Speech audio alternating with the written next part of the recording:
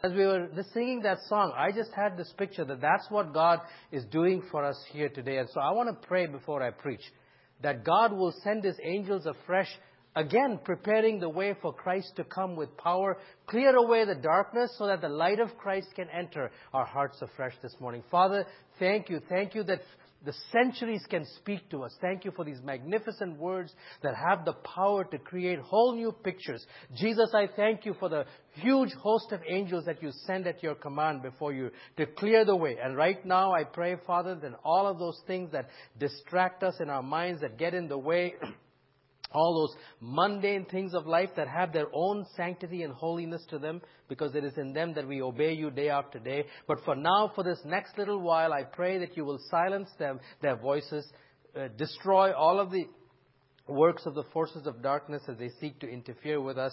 And we pray, oh God, that as the angels of light come, that darkness will flee. And you will shine that light into the deepest parts of our heart. For some of us, that light needs to come this morning to bring joy. For others, that light needs to come to bring comfort and reinforcement and obedience we are already offering to you. Yet for others, it needs to come in convicting power that we might move further in our obedience to you. You come to demand full homage from us, Jesus. And all that you ask us to do is because you are worthy to receive it. And in receiving it, you just give back to us, pressed down, shaken together in full measure and overflowing. So we ask you, Lord, that you will also give faith to us this morning, that we might believe your word as we hear it preached and taught in Jesus' name.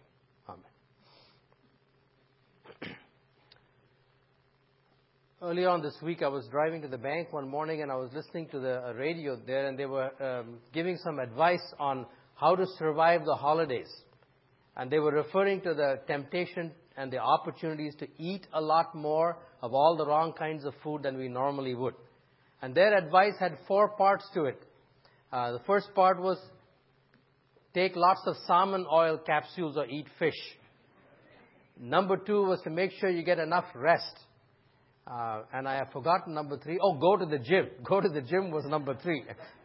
And then number 4 was surround yourself with family and friends, because in their words, research has shown that nothing beats loving relationships when it comes to living healthy lives. What God has been teaching us for 3,000 or 4,000 years, people are just discovering these days and packaging it as wisdom. And it's not surprising, therefore, that this Advent season, God has seen fit to bring to our attention this whole business of loving relationships. 3 weeks ago, we looked at the issue of heart-to-heart relationships in the body of Christ as we looked at Paul's short letter to Philemon. And then last week, Pastor Stevens took us through 1 John. And we learned there that one of the ways in which we know that we are children of God is by the love that we show one another. And Stevens exhorted us to do 2 very specific things. To learn the language of love. And we are different in this area. And I told you in the message on Philemon that we as a staff were trying to take a few intentional steps forward in deepening our heart-to-heart connections. And so we decided to take Pastor Stephen's challenge seriously. And so last Tuesday at staff meeting, 9 of us went around the table and each one of us shared what our first and second love languages were. And it made for an interesting time of conversation and fellowship. And I think we've grown in our understanding. We got some good pictures of why our staff reacts the way they do. Do you know 8 of the 9 people had the same love language, either number 1 or number 2. And there was 1 person who didn't. How important is it to know that? It's been very important for me, because I have to respond and relate to that person very differently than the other 8. And hopefully they with us. And so we've been on that journey. And I hope some of you have taken Stevens' challenge seriously. And then the second thing that he told us was to love one another by listening to one another's stories. And who will forget that skit that was enacted for us? You don't really know me, do you? Today, as we continue on our next stop on Highway 27, we're reaching the end of our journey pretty fast now. We're going to look at 2 more, 2 John and 3 John, 2 more brief letters that John wrote. And what they will do taken together is to focus on one particular setting that lends itself to listening to heart-to-heart connection stories. 2 John and 3 John. Now, these are the 2 briefest letters in the New Testament. By the way, speaking of short, for 40 glorious minutes, I get to be 6 inches taller than I normally am. Although I will be stepping off every now and then. Get back down to earth. Why are these two letters so short? He gives the same reason. He said, both in 2 John and 3 John, he says the same thing. I have much to write to you, but I do not want to do so with pen and ink. I hope to see you soon and we will talk face to face. John preferred to talk face to face, expected to be there soon, so he was just writing a very, very quick letter. Well, what was he saying in these short letters? 11 times he talks about the word truth, and 5 times he talks about love. So he's talking about love and truth.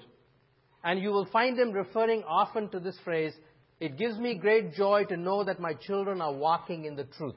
John is an old man now, near the end of his life of discipleship, 60, 70 years of being a follower of Christ. And he refers to all Christians as his children. They're all younger than him. And he says, I want to know, it gives me great joy to know that you're walking in the truth. And of course, the particular truth that John is concerned about is the truth that we are celebrating this Advent season, that God became a human being and the Messiah came in human flesh. Stevens reminded us last week that one of the prevalent errors at that time that John was writing to refute was this early form of Gnosticism that denied that the Messiah came in the flesh. And the reason why this truth is so important is it is not detached from love. It is the truth that tells us what love is all about. Because for God to become a man, it meant leaving where he was to come down to where we are, to identify with us. And then as you learned in our study of the book of Hebrews when Tom G. taught you, that therefore he is able to sympathize with us in our weaknesses and therefore represent us to God as a faithful and merciful high priest. By the way, that's exactly what love is. When we love one another, we leave where we are to go where they are. We invest enough time to understand something about them.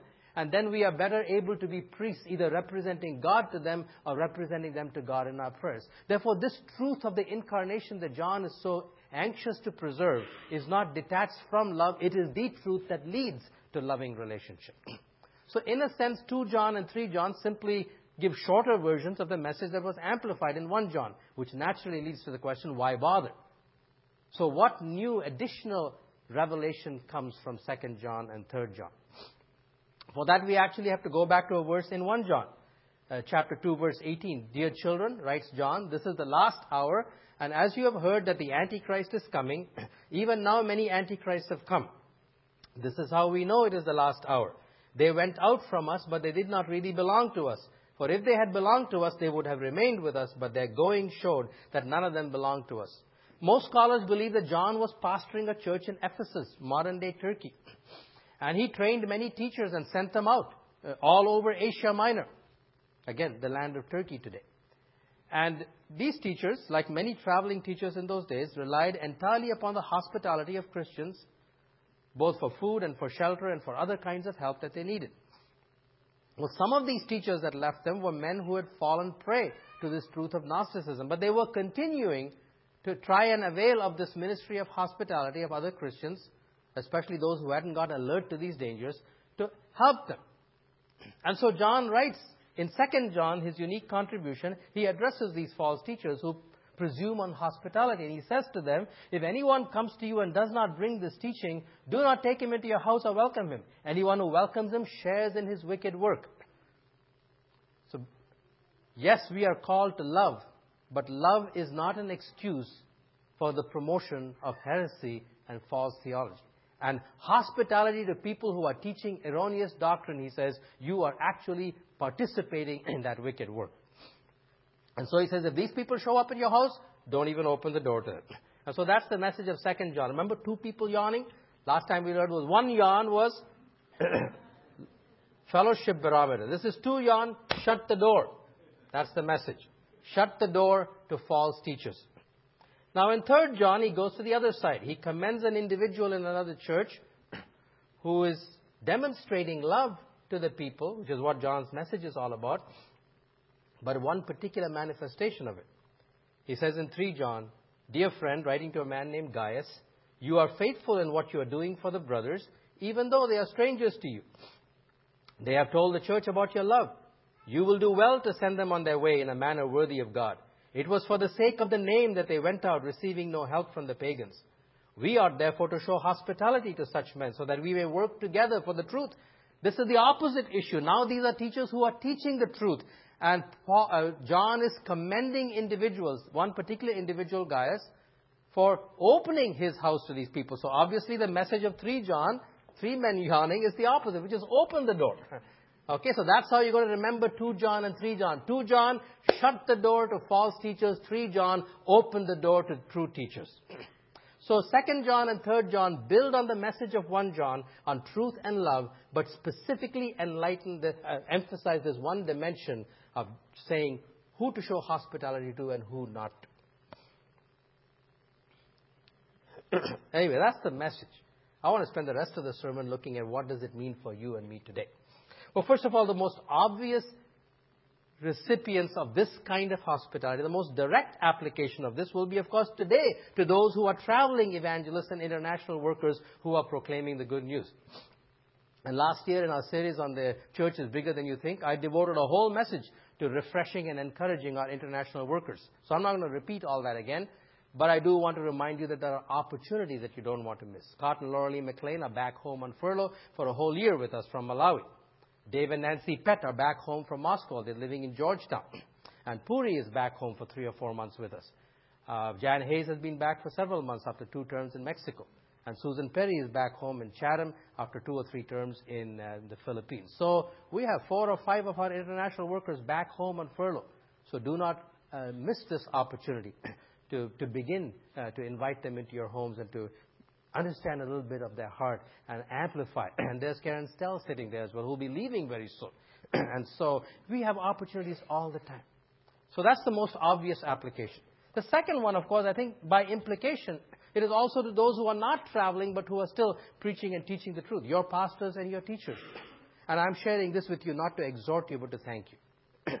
Because I am aware that over the years, in fact over the decades that I've been here now, people in this congregation have invited the staff to their homes, to their cottages, for times of refreshing, for ministry retreats and things like that.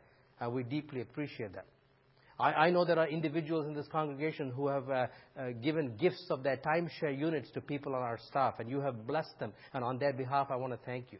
And Sham and I just simply do not have enough words to thank a couple of families in this church, one in particular, that year after year after year have blessed us with soul-enlarging and ministry-energizing Sabbath retreats in their homes. And so we are deeply appreciative of that, and we just encourage you to just continue, and we trust that God will bless you for that. But while those are the 2 most obvious applications, in the New Testament sense, as you have learned in this church, all of us who are using our spiritual gifts are in fact working together to build a kingdom. And therefore, in a sense, every one of us needs open homes and open doors to one another to give and to receive this ministry of hospitality for that same purpose of encouraging one another as we work together for the truth. And I want you to listen to a story from a couple this morning. We've been learning about the importance of listening to stories. Listen to a couple from our congregation who recently were on the receiving end of this kind of a ministry of hospitality, and let them share with you what God... And by the way, this is uncoached. I did not tell them what to say.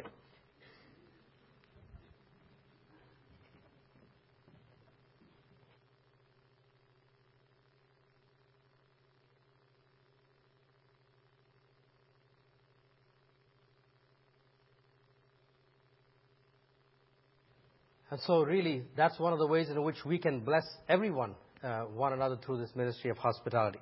Well, you've seen what John is teaching us. You've seen how it might apply today. You've heard from a couple who's actually received it. What I want to do for the rest of this evening is to talk a little bit about what gets in the way. What are the blocks that get in the way of us as a body of believers doing more of this kind of ministry to one another? And I want to go back to 3 John. He not only commends a man named Gaius for doing it well, he speaks about another guy who was doing the opposite. His name was Diotrephes. And he says this in verses 9 till 10. I wrote to the church, but Diotrephes, who loves to be first, will have nothing to do with us. So if I come, I will call attention to what he is doing, gossiping maliciously about us. Not satisfied with that, he refuses to welcome the brothers. He also stops those who want to do so and puts them out of the church. In 2 verses, John gives a graphic 5-part description of this man named Diotrephes, who represented the exact opposite spirit to what we're talking about. First of all, he says he loves to be first. We call that pride. Secondly, and this just simply flows out of a proud spirit, he would have nothing to do with John. It was a refusal to submit to John's spiritual authority over that church, because of course if he submitted to John's authority, that would mean he would lose his, which of course is a big problem for people who struggle with pride.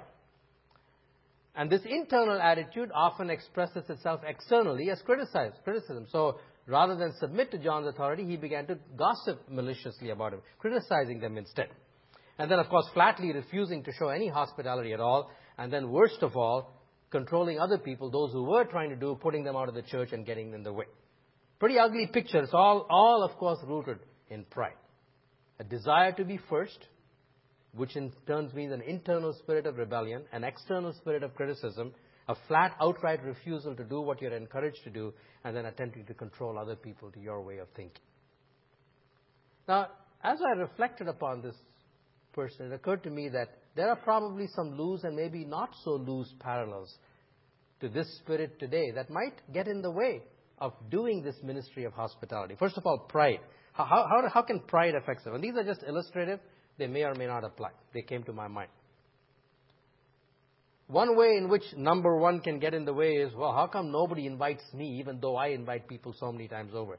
This is a particular problem for those of us who have the gift of hospitality. Because those who have the gift of hospitality, you are likely to far more times have people over in your home than ever get invited back. And so you need to be careful about this. Why should I do it if nobody's doing it to me? But probably much more relevant to the point, pride gets in the way when we confuse hospitality with entertainment. And I've told you this before. Entertainment is focused upon ourselves, because the whole focus is, how am I going to come across? What are people going to think of my house? What are they going to say about the meal? Are the dishes all okay? And therefore, anxiety, tension, fatigue, all these things come happily along with those things. Whereas the whole focus on hospitality is the other individual. And so that's one way in which pride can get in the way. Because what they want is the listening ear. You heard the testimony today. What they want is a listening ear. What they want is someone to be able to listen to their stories and an opportunity to listen to other people's stories. So that's one way in which pride can get in. A refusal to submit to spiritual authority can be an attitude to the kind of messages you've been hearing the last 3 or 4 weeks. Well, who says heart-to-heart relationships are important? Why do I have to get to learn somebody else's love language? Why do I need to listen to somebody else's stories? Why do I have to open my home to people? It's all only your opinion anyway. That kind of reaction is an example of Diotrephes again. Then some will go the next step. If you want to discount somebody's teaching, well then find something that's wrong with them and amplify that. And you know what? That's very easy to do. Because all of us teachers, whether it's me or Stevens or Andre or Tom or Duncan or anybody else who's preached from this pulpit, we're human beings. You'll have no trouble finding faults with us. But if you start using your focus on those faults to discount truth that God is teaching you, then you are falling to this spirit. That can happen. And then, of course, an outright refusal to show hospitality. No way, I'm not opening my home. I don't want anybody asking me those kind of questions. I don't want to be listening to stories like that, because then someone's going to expect me to tell those stories like that. And then some, although very few, might even go the last step and say, I need to actively promote a different kind of spirit and discount this teaching, and even dissuade people who are doing this kind of stuff.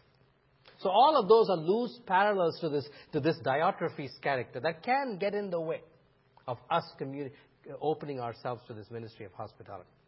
But he doesn't exhaust the reasons. There are a couple more that may, in fact, have a much wider application. Although I'm not so sure about that entertainment one, I think that can be fairly widespread. Many, many years ago, a staff member in our church did a survey. She surveyed about 45 people. The church was about 500 people at that time. So close to 10% may or may not be statistically significant. She asked them the question, what gets in the way of doing hospitality ministries? And there were 3 answers that came. 60% of the people said busyness. 22% said preparation fatigue. And another 18% said the cost. I want to talk briefly about each of these things. First of all, about busyness. You know, everybody's busy. We're all busy. The only question is, what are you busy with? Are we busy with those things by and large that are eternally significant? Or are we busy with those things that perhaps have some kind of temporal significance but don't have any lasting value at all? Remember what Rick Warren said in this book, if you read during 40 Days of Purpose, on fellowship. that the best use of life is what? Love. And here is the Apostle John, Jesus' beloved disciple, writing near the end of his life, probably distilling 60 years of faithful discipleship to Jesus Christ. And guess what he chooses to talk about? Loving one another. And his very last letter has to do with hospitality. That tells me that it's pretty important. We can make a good case for the fact that in this kind of open home, open heart ministry to one another, we are investing in things that are of eternal significance. And therefore well worth redirecting some of our busyness to that. Now that's going to require a change in basic attitudes. It's going to require a fundamental change in the way we look at our homes. Are they only castles for private retreats, although they certainly provide that? Or are our homes and everything that is in them a tool given by God for ministry to one another? Are the furnishings in our homes the kind that we would have to say, nice to look at, but please don't touch? Or are they to be used? I mean, are couches to sit on or to look at? When we buy new things for our home, when we decorate our homes, do we ask ourselves the question, what kind of atmosphere is this creating for the people who will come into this home? Will it provide an inviting atmosphere for them, or will it leave them on tenterhooks all evening? I better not touch that in case I break it. You know, the world's philosophy is love things and use people to get them. God's philosophy is love people and use things to serve them. It's a huge difference between the two. Yes, your furniture is going to get worn out. Yes, the carpets are going to get stained. And yes, there'll be handprints on the mirrors. And the wallpaper might get dog-eared over a period of time. But hopefully, while these things are slowly deteriorating, we're building into the fabric of human souls things that will remain eternally lodged in them. Without this kind of a countercultural perspective on our homes and the things in the home, we may do entertainment, but we probably will never do hospitality. But with it, there is a hope that we may be able to redirect our busyness. Now, of course, the amount all varies with people. It varies with our life stages. People who are busy raising 2 or 3 or 4 children, that's about all the hospitality they can handle. But at a different stage in life, where Sham and I are, for example, that's not a situation, it's a different situation. Or there may be phases of your life when you're going through sickness or difficulties or whatever, when you need to recoup. I'm not talking about that. But by and large, what is our basic attitude towards our homes and the things that God has given to us? That's the question. And one of the very practical ways in which we try to solve the busyness issue, and I'm as busy as you are, is to try and block off dates well in advance and write them into the calendar. We do that with everything that is busy. I do that with everything that is important, so that all the important things get scheduled in, so I'm able to say to people afterwards, I'm busy. And so if that helps you, you might want to consider something like that. That's some thoughts on the busyness. Now, on the preparation fatigue, hospitality makes me tired is what 22% said. Well, I don't know what the situation is in your individual case if you are like that, but you have to ask one question. Is it because I'm focusing more on entertainment than hospitality? As I said to you, it doesn't matter what kind of homes we have. It doesn't even matter what we serve them. As Marcia said, they could have opened a can of beans and sat us on the haystacks. And you know what? That's not just for effect. Nor is it just one person. Let me tell you a story that happened to us many, many years ago. The details that led up to it are irrelevant and unimportant. But I was speaking over the weekend here and I happened to meet many people, some of them for the first time. And it was a Saturday, and that Sunday night, one of the couples wanted to come to church. And so we invited them to stay over at our home afterwards just for an after-church snack. Well, about 5 o'clock in the evening, we got a call from this couple saying, so-and-so wants to come. Can we bring that other couple as well? I said, sure, do.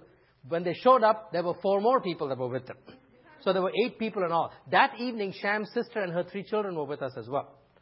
So we had 4 from our family, 5 from my sister-in-law's family, and there were 8 people, 17 people where there should have been 2 people joining us that evening. We literally had to halve everything that we had planned to serve that day. People were sitting on brass stools that were never designed to be sat on. Our couches were fairly old in those days, so our children were still relatively young. But you know what was interesting? And some of these people came from south of the border, from very wealthy homes. One of them I know lives in an 8,000 square foot home. What was amazing was that at the end of the day, on the way out, every one of them said, this was the highlight of our weekend. This was the highlight of our weekend. They literally did not care about the condition of the carpet or the furniture or what was served, and there wasn't enough served because there wasn't enough to go around. But the conversation was unbelievable. People really don't care if we are willing to give them their attention. Remember the Mary and Martha story? Martha invited Jesus into her home. It was her home. But she got so busy. She forgot to listen. Now, Jesus didn't rebuke her for her work. Somebody has to do the work. If everybody sat around doing nothing, that's a problem too. We misunderstand. Jesus was not rebuking Martha for working, but that she let the work get in the way of what the issue was all about, which is to listen to people. So, you need to ask yourself about preparation fatigue. Is it possible it's because the focus is wrong? And then what about the cost part of it? Let me tell you another story. I'm going to use couple A and couple B just to keep the story straight. Yeah. One evening in our home, this also happened many years ago, there was a few people were sitting around talking, enjoying dinner, and one couple A, the guy turned to me, he said, oh, this is a great evening. He said, it must have cost you a lot. We'd love to do something like this, but we're on a very tight budget. So I told him the story of couple B. I said, hey, listen to this story. Some time ago, we'd had couple B over to our home along with a few other people as well. And this person had gone back to her home, and that plus other things had inspired her to do the same thing. But she said, I didn't know how to cook. So she went to a friend of hers and said, can you teach me how to make a very simple dish that doesn't cost a lot? And so she learned, I think it was lasagna. She learned how to make lasagna. And so she would make this one dish of lasagna, buy 3 loaves of French bread, didn't even bother slicing them, put them on the table and said, go help yourself. And we learned this whole story when they had invited us to their home. Anyway, so I told this story to couple A. The very next day, it so happened that couple B, who had moved away from this church, had come back to this church to visit us, visit the people here. So when I met them at the door, I said, hey, you'll never know what happened yesterday. So I told them about their story and how their example helped this couple. And they said, oh, we moved to a new church, and guess what? We're still doing it. She solved the problem of busyness and cost, preparation fatigue and cost at the same time. And so again, if our focus is upon the people, maybe these things won't be as big an obstacle as we might think they are. Now, whenever we talk about cost in the society that we live in, we always have to talk about benefits too. This is a society that loves cost-benefit analysis. But while we can't reduce it to numbers, I do want to talk for a few moments about the incredible benefits of hospitality ministries. And I want to talk about one area, benefits to our own children. There are many, many others, but that's the one I want to focus on. It provides a wonderful opportunity to help your children realize the value of working together on a team with their parents for a cause that is important. Our children were no different than probably many of yours are. They didn't like their duties. They didn't like their chores. And there were always no shortage of ingenious attempts to try and get out of those things. But we never had a problem on hospitality nights. They would pitch in there, do the work, clean up afterwards. And I remember at least on one occasion, and I only even remember this because I have it all written down in my journals and my notes, that we literally had to beg them at 11 o'clock to go to bed and sleep so that we could finish off the work. And last night on the way out, another lady said to me, you know, that's true. They open their home for a small group every Wednesday. She said, our kids never help us during the week. But on Wednesday nights, we don't have to ask questions. My son will come home from school or wherever he comes home, and between 4 o'clock to 6 o'clock, he vacuums the place, gets everything set up. Why? Because people are coming over tonight. Children get a wonderful opportunity to understand how they can work together on a team with their parents. They get the sense that we are doing something important. Secondly, it also communicates values to them. If we begin to see, they see that their parents think of their home as a place for people to come. And they also see what happens in that place is not entertainment but hospitality. The listening and the sharing of stories and the heart-to-heart connections, they're far more likely to carry over that attitude into their own homes as well. Another benefit, unexpected benefits. I remember a time when Miriam Charter was over to our home. And Miriam was just by herself at that time.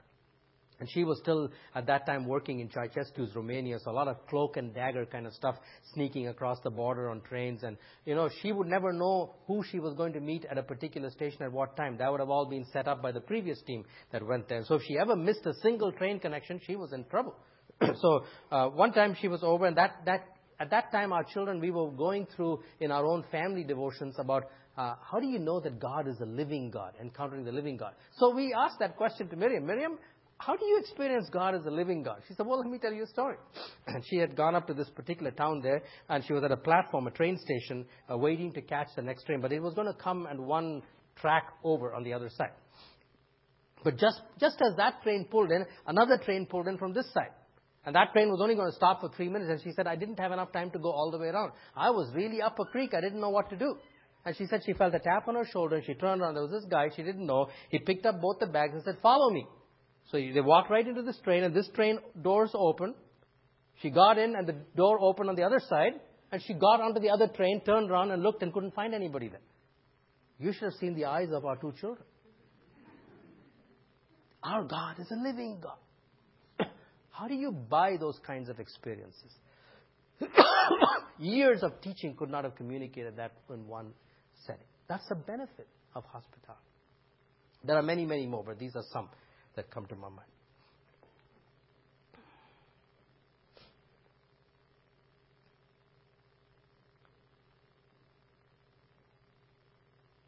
We've taken a look at this critically important ministry, a setting that allows us to listen to people's stories and to refresh them. We've tried to understand a little bit about what it is and what it isn't, and what are the obstacles that might get in the way. I want to actually finish this message, finish this series of messages that have been focusing on love, from Philemon to 1 John and through John and 3 John, with a brief insight that has really, really, really stuck with me and helped me in the last 10 or 11 days. This is one of the commentaries that I don't usually get a lot from because of this man's style of writing and stuff, but there are nuggets buried in there, so I always save some time near the end when I'm researching for a sermon to read him. Well, right near the end, I read this. He says, we may destroy our capacity for love by not yielding to its impulse. We lose the love impulse when we refuse to obey its suggestions. Love asks for some sacrificial service, and we listen to some calm, calculating, satanic voice, and caring for ourselves, we stifle love. If the first movement of the life of God in the soul of a human is an impulse of love, our first responsibility is that of obedience to it.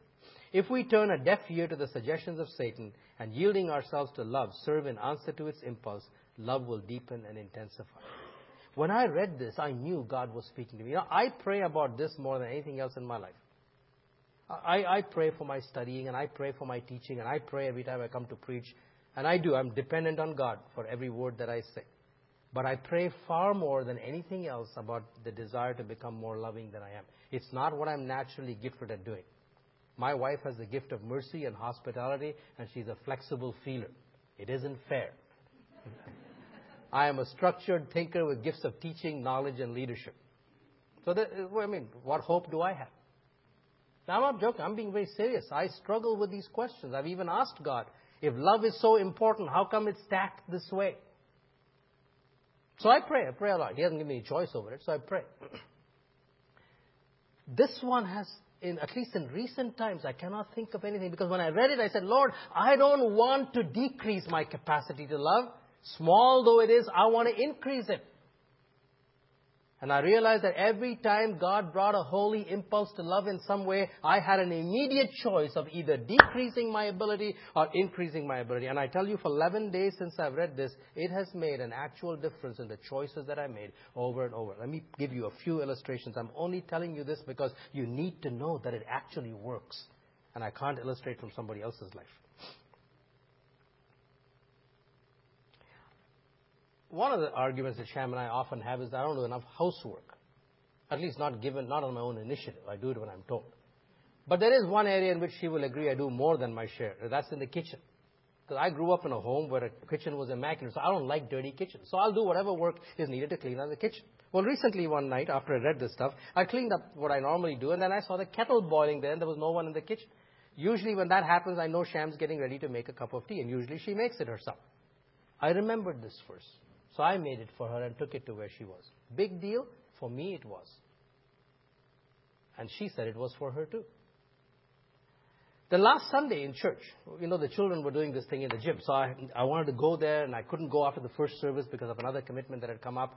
And so I was talking to some people, and on the way out there was a lady standing there. And she made a comment upon the membership. She said, "Oh, people have taken additional steps forward today." And I said, "Yes." And so I felt I needed to talk to her. So we talked for a while. Talked about her commitments and the steps that she needed to take. And that would normally be the end of the conversation. But then came the next impulse, pray for her.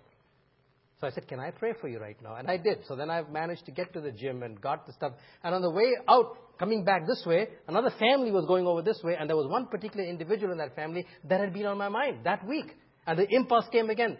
Stop, talk to her, take her to the office, pray with her. So I did, and she said yes. And we spent about 15, 20 minutes of very, very fruitful conversation. It wasn't over yet. I came out, walked back towards the gym. Another family came by the other direction. I had another request. The difference was I would probably have fulfilled that request before because of who was asking for it. This time I did it with absolute delight and with absolutely no sense of being delayed in any way at all. And then yesterday morning, I was getting ready to go to a wedding that I had to do at 11 o'clock at the Old Mill. And at 10 o'clock, there was a phone call. It was actually someone to pass a message on to Sham. Dozens of times this person has called to pass on messages to Sham. So I would have taken a message and said, bye. Just before I said that, I heard her coughing. It was another holy impulse. I said, are you okay? She said, well, no, I'm really not okay, And, of course, I have often problems. And as a matter of fact, I have a cold right now. So I said, I know what it feels like. Can I pray for you? I've never, ever done that for this person before. Because I remembered this. Every single time those impulses came, I remembered this. Sundar, here's your opportunity to either decrease your capacity to love or increase your capacity to love. And so I felt I needed to share this with you. It was the most powerful thing that happened to me on this sermon. And you've heard a lot in the last 3 weeks. From Philemon, the need to open our hearts to have heart-to-heart relationship with people. From 1 John, you heard some practical emphasis last week on learning one another's love languages. And we can begin at our homes. And listening to stories. And today you've heard about how homes can become a place where that kind of thing can happen. And you can facilitate to happen. My hope and my prayer is that as God brings specific impulses into your heart, that will have that kind of an effect, that you will find yourself immediately at the crossroads again and say, I am now able to deepen my capacity to love, or I'm about to take a step to shrink my capacity to love. And I trust by the grace of God, you will say, no, Lord, I want to deepen and enlarge my capacity to love. So worship team comes now and leads us again. Will you just pray, use the words of the song to speak to God, and open your heart so that you might be able to recognize those impulses.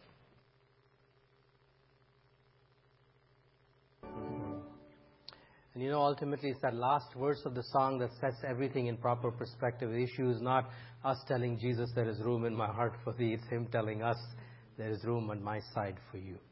And so my blessing for you this whole Christmas season, as I have continued to prepare for Advent over and over and over again, is the promise of peace when we walk in His ways. The gift of peace that comes is those on whom His favor rests. And so my blessing for you is that you may be blessed with the favor of God on your lives. And that particular manifestation of that favor will be this increased and enlarged capacity to follow your servant King. And then find that holy peace descending upon your heart. Go in Jesus' name.